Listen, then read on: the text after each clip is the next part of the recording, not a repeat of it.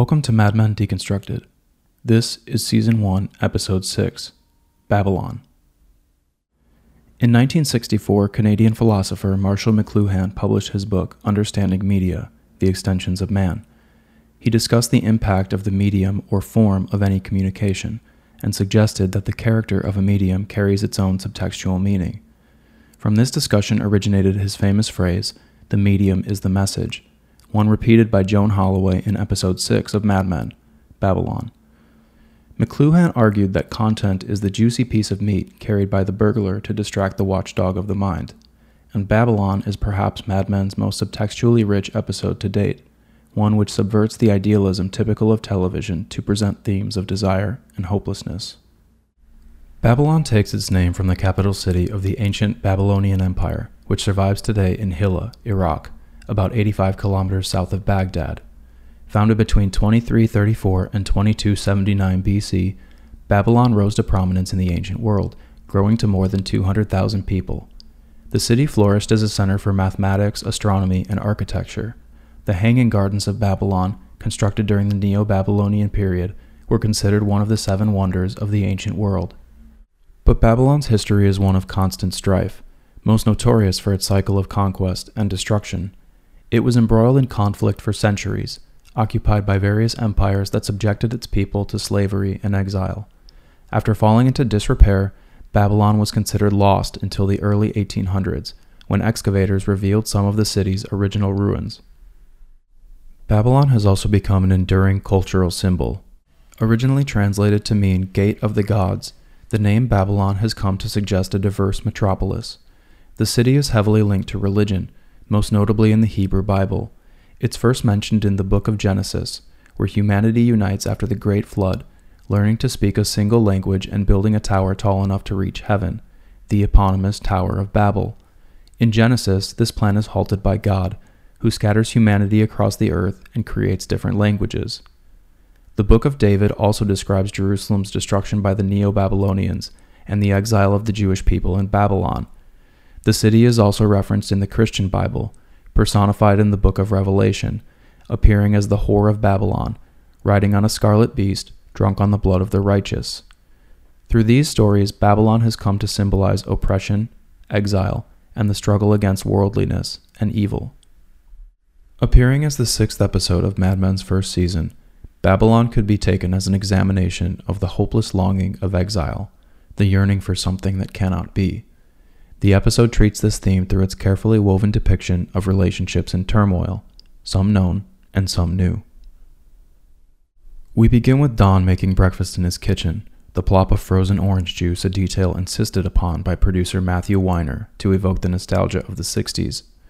Don takes his tray from the kitchen, walking shakily through his dining room and picking up a newspaper with peanuts printed in color on the front page.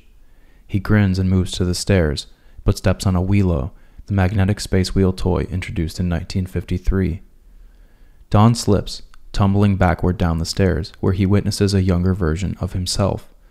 The younger Dick Whitman is called by his uncle Mac Johnson and reluctantly walks into the Draper's dining room to see his newborn baby brother Adam.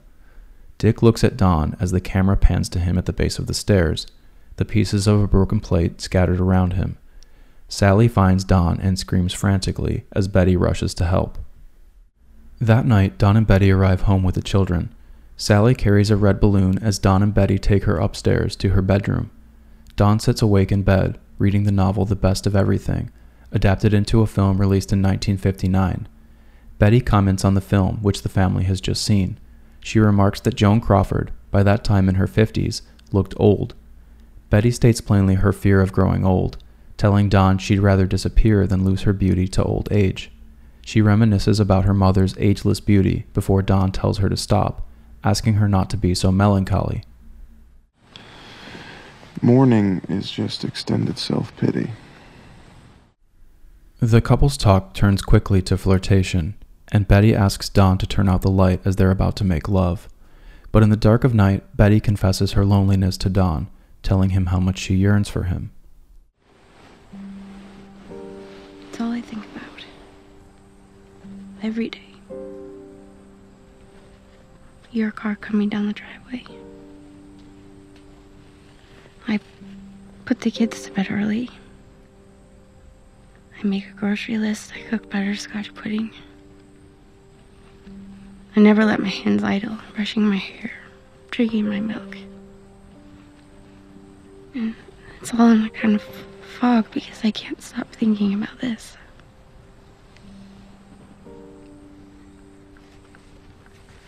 I want you so badly.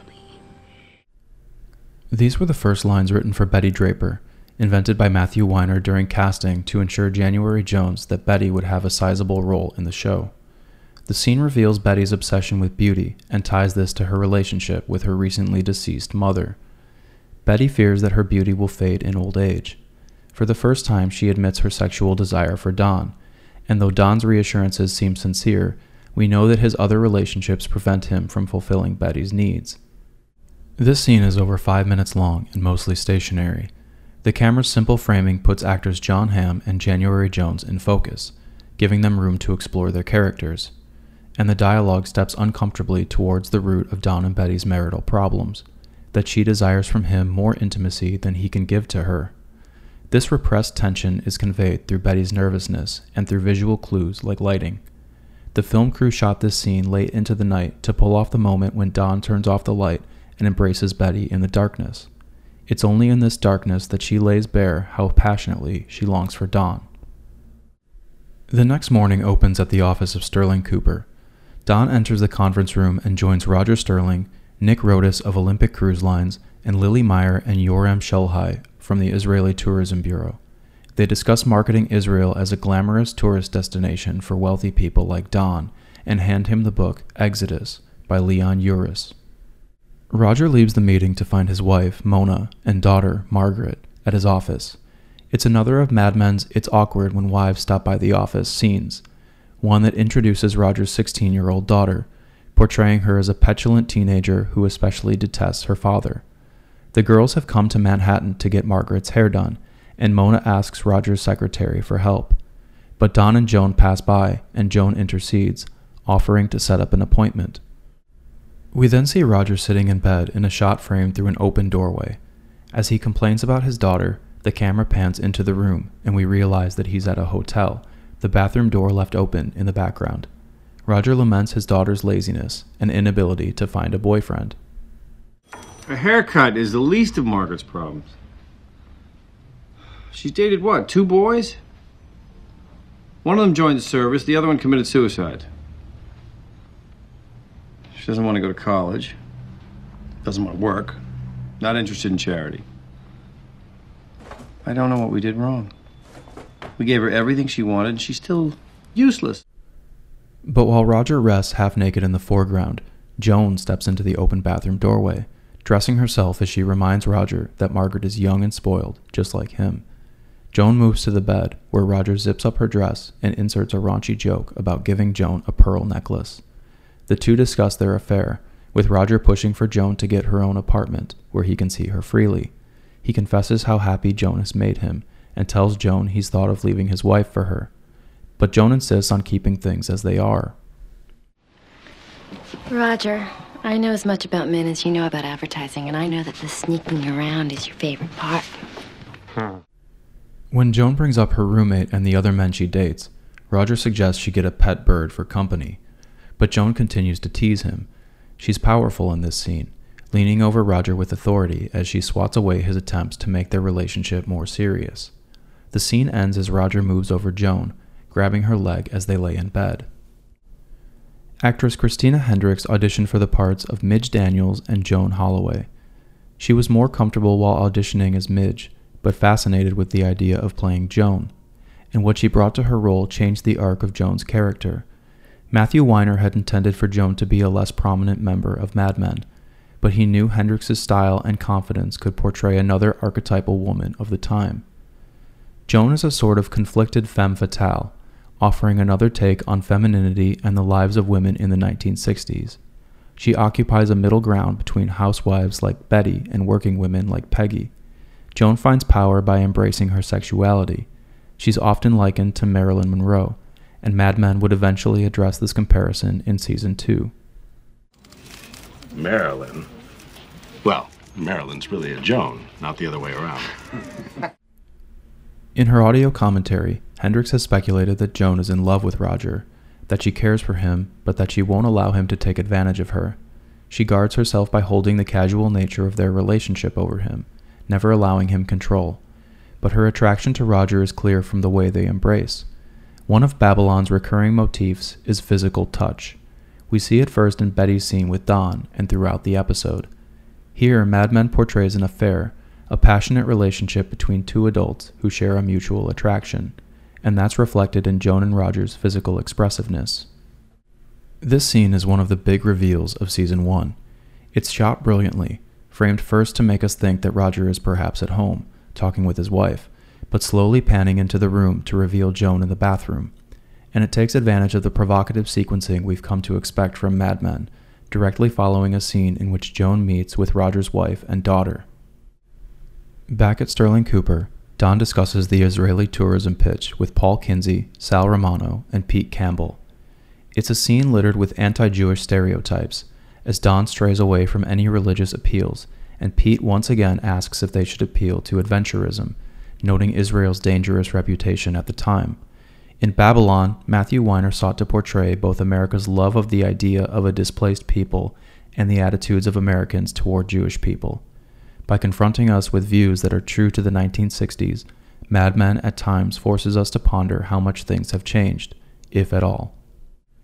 Sal eventually comments on the beauty of the Israeli people, tossing a fashion photo atop pictures of starving children and impoverished refugees. This is another of Mad Men's social commentaries, showing the superficiality of mass consumption and the advertising industry, where glamour is highlighted while human struggle is ignored. Don looks at the photo and is reminded of Rachel Menken. He adjourns the meeting and phones Rachel to set up a date. That evening, Don reads Exodus in bed. Written by Leon Uris, the novel was published in 1958 and recounts the voyage of the 1947 immigration ship Exodus and the beginning of the Israeli-Palestinian conflict. Uris wrote from his experience as a war correspondent during the Suez Crisis, and Exodus became widely successful, the biggest bestseller in the United States since Gone with the Wind. It was adapted into a 1960 film starring Paul Newman and has been called the greatest piece of pro-Israel propaganda ever written. Betty enters, commenting on the book as she undresses. She tells Don that the first boy she ever kissed was a Jewish boy named David Rosenberg, mentioning that he was good-looking but gloomy. She then tries to seduce Don, but he's distracted, both by work and by his preoccupation with Rachel Menken, and can't give Betty what she desires. It's another moment where physical touch is prominent, as Betty moves to Don, kissing him while he leans away, uninterested. He comments about the heat, and Betty suggests they get an air conditioner, but the subtext here reads as Betty once again asking Don to solve their lack of intimacy. The next morning opens in copywriter Freddie Rumsen's office, as Freddie discusses Belle Jolie lipstick with Sal and Ken Cosgrove. Freddie is a functioning alcoholic, one of the few Mad Men characters not interested in climbing the corporate ladder. He mixes vodka with his orange juice and laments Belle Jolie's lack of sales, noting how many lipstick shades they sell. Unsure of how to solve this problem, he suggests letting the secretaries of Sterling Cooper try the lipstick to generate some ideas. The women eagerly enter the research room, where they're questioned by Dr. Greta Gutman. It's a bright, well-lit space where the ladies sit in orderly rows, giggling as they try on lipsticks and answer Dr. Gutman's inane questions. Joan supervises the research, strutting around the room in a bright red dress, chosen because it made her resemble a tube of lipstick. She taunts Greta, who continues to question the women and asks Joan to curb her commentary. The office men gather one by one in a dark, smoke-filled room, watching the women through a pane of one-way glass. They pour drinks as they make jokes at the girls' expense, with Ken comparing the mirror to X-ray specs. When Roger enters, Joan moves near the glass, bending over to put out her cigarette, knowing that the men are watching in the adjacent room. Roger looks on powerlessly as the younger men salute Joan's physique. This scene is another of Mad Men's studies of the different worlds of men and women in the 1960s. They're separated only by a pane of glass, but these groups feel worlds apart, the ladies well lit, laughing innocently, sitting in neat rows, while the men lounge about a dim, smoky room, drinking and making crude jokes. The photography likens this to voyeurism, with one shot framing the entire one-way mirror, almost like a movie screen, with the office women unknowingly playing part. And the one-way glass illustrates how men have the power in this setting. But Paul interrupts, noticing that Peggy does not seem as excited as the other women. We then see Peggy looking at the other secretaries, the camera's focus shifting from her to the other women in the shot, as one blots out her lipstick on a napkin, dropping it into a wastebasket. When the research session concludes, Peggy takes the basket, handing it to Freddie Rumsen with a surprising insight. Here's your basket of kisses. Basket of kisses? That's cute. Who told you that? What do you mean? Where'd you hear that? I just thought of it. Isn't that what it is?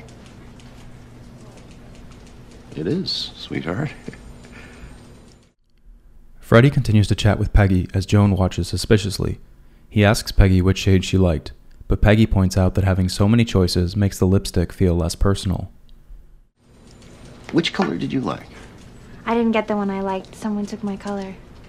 Why didn't you choose another one? I'm very particular. As opposed to the other girls? I don't know. I don't think anyone wants to be one of 100 colors in a box. Don, meanwhile, meets Rachel Menken for lunch at the Pierre Hotel in Manhattan. He tries to reconnect with Rachel and asks her about her personal life, but she insists they discuss Don's urgent business. Don discusses his work with the Israeli Tourism Bureau and asks Rachel about Israel, but she becomes displeased, perhaps offended, telling Don that she considers herself more American than Jewish, and mentioning the Jewish exile in Babylon, evoking the episode's title. Look, Jews have lived in exile for a long time. First in Babylon, then all over the world. Shanghai, Brooklyn, and we've managed to make a go of it. Rachel continues to reflect out loud, revealing how being Jewish makes her feel excluded, and eventually concluding that Israel is important to her because it represents a spiritual home, a place where she belongs. Here Mad Men seeks to answer the question, what is home? It's a place where we feel included, where we sense that we belong, and for Rachel, the importance of Israel is symbolic. She admits she can never live there, but feels comforted by the idea of a place where she belongs. Don acts on this idea, suggesting Israel represents a utopia, but Rachel is quick to caution him about that idea. They taught us at Barnard about that word, utopia. The Greeks had two meanings for it.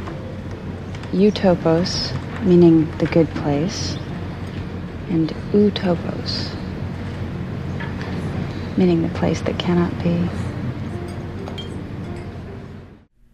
Here Mad Men has done its historical homework. The word utopia was taken from ancient Greek by Sir Thomas More.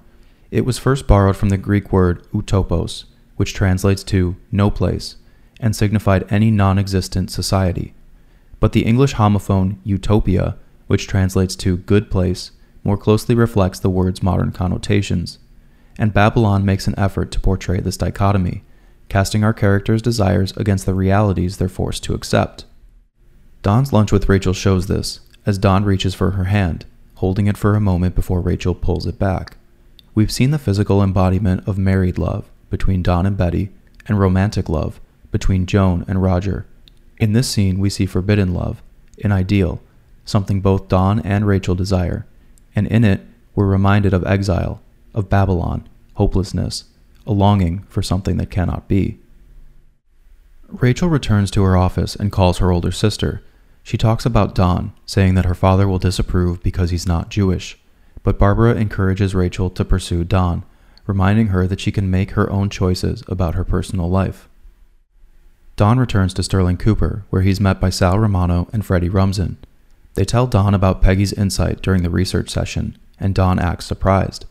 They look through Don's office door at Peggy, typing dutifully, and Freddie says, It was like watching a dog play the piano.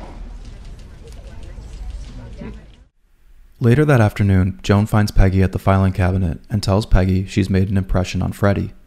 Peggy's been asked to develop creative ideas for Belle Jolie lipstick, though Joan reminds her that she won't receive any extra pay and that she'll need to continue her work as Don's secretary. Peggy is excited and asks Joan if she should thank Freddie, but Joan insists against it. Maybe I should go and thank them? I'm not really dressed. Tomorrow, maybe? No need. They wanted me to tell you. They were very specific about it. Oh. Well, you know what they say. The medium is the message. It's easy to take Joan's tone in this scene for jealousy, but it would be out of character for a woman as confident as Joan, who's introduced many new girls to the office, to grow jealous over something so small. Christina Hendricks has stated that what Joan feels is not jealousy, but rather displeasure. She's tried to take Peggy under her wing, to give advice and show Peggy the ropes. But when Peggy refuses to take Joan's advice, she grows frustrated. Babylon creates a discernible split in the arcs of Peggy and Joan. It's after this episode that their relationship grows into one more of mutual respect, as each strives towards her own goals in starkly contrasting ways. Peggy through her diligence and creativity, and Joan through self-confidence. Don leaves the office and arrives at Midge's apartment. He grabs her as she starts to undress, pressing her against the column before someone knocks on the door. Don moves to the bed, taking off his shoes, but a young man, Roy Hazlett, enters. Don and Roy look at each other suspiciously. Roy asks Midge to go to the Gaslight Cafe, a Greenwich Village basket house that opened in 1958 and showcased beat poets and folk musicians, including Allen Ginsberg, Joni Mitchell, and Bob Dylan. Don is reluctant, but Midge eventually convinces him to come along. Roger and Joan rendezvous at their hotel room, where Roger has bought Joan the pet bird. At first she laughs about the joke, but just before they make love, the bird starts to chirp in its cage, disturbing Joan, who asks Roger to cover it. This could be taken as a nod to the novel Breakfast at Tiffany's, which describes an antique birdcage encountered by its main character, Holly Golightly. In Tiffany's, Holly admires the cage's beauty, but views it as a representation of traditionalism and confinement. This is a less obvious clue about Joan's opinion on relationships. In future episodes, Joan will comment on men and marriage and display more traditional values than expected. Joan views her relationship with Roger as similar to the birdcage, beautiful in its own way, but ultimately imprisoning. And as Roger's attempts to control her become more intrusive, Joan sees the birdcage as a reminder of what could be, of loneliness, and of imprisonment. At the Gaslight, Don listens to a man read the newspaper on stage, noting to Roy the mediocrity of the cafe's failing artists.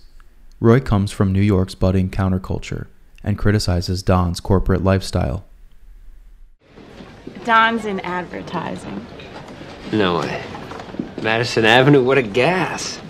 We all have to serve somebody. Perpetuating a lie. How do you sleep at night? A bed made of money. Mad Men's previous episodes built mystery around Don and presented him as a skilled writer, but this scene from Babylon shows us how superficial Don has become. As he argues with Roy, we see the shallowness of his views, namely that wealth is his measure of success. Don's not shown to be religious or political. He seems detached from social or philosophical causes. He's self-centered, preoccupied with his own wealth, with a focus that seldom looks outward at the world, and in this scene, we're reminded of how frivolous he's become. After another failed poet reads her work, Don starts to leave, telling Midge that it's too much art for him. But Midge grabs his hand to stop him, insisting he stay for the next performance.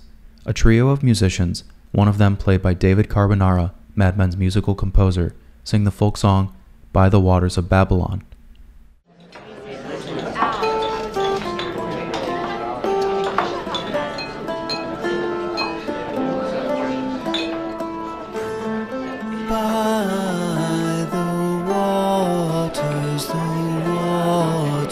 Of Babylon, we lay down and wept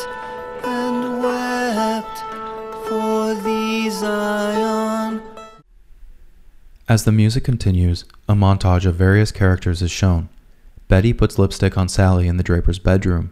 Rachel chooses between two ties, and Don, moved by the song, gazes contemplatively around the cafe.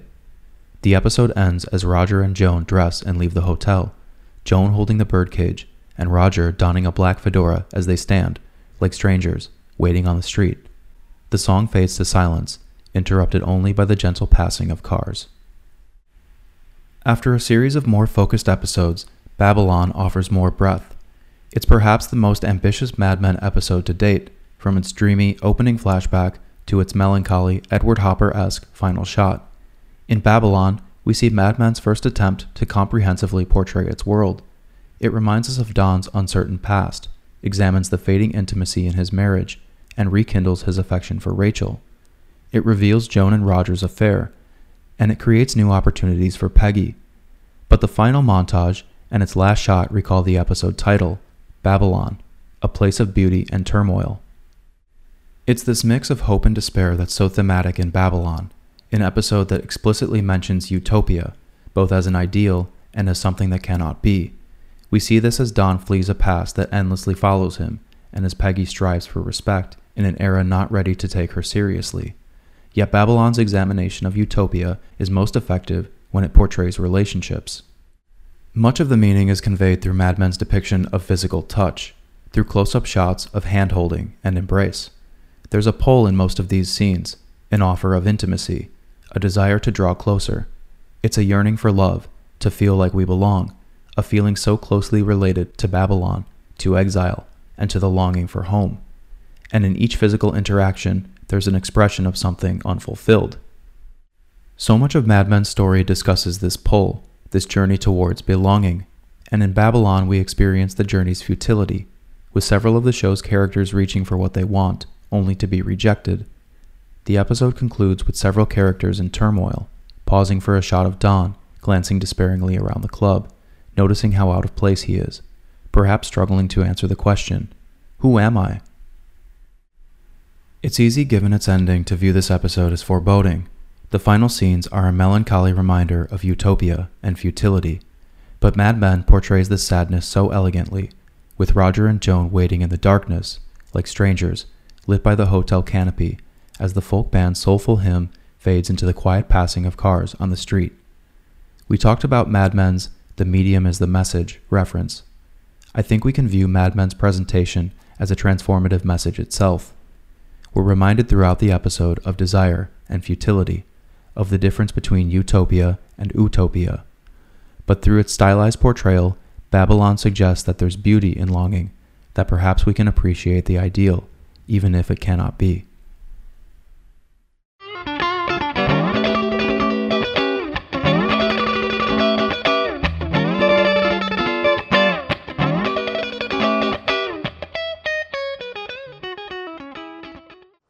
Hi everyone, thank you for listening.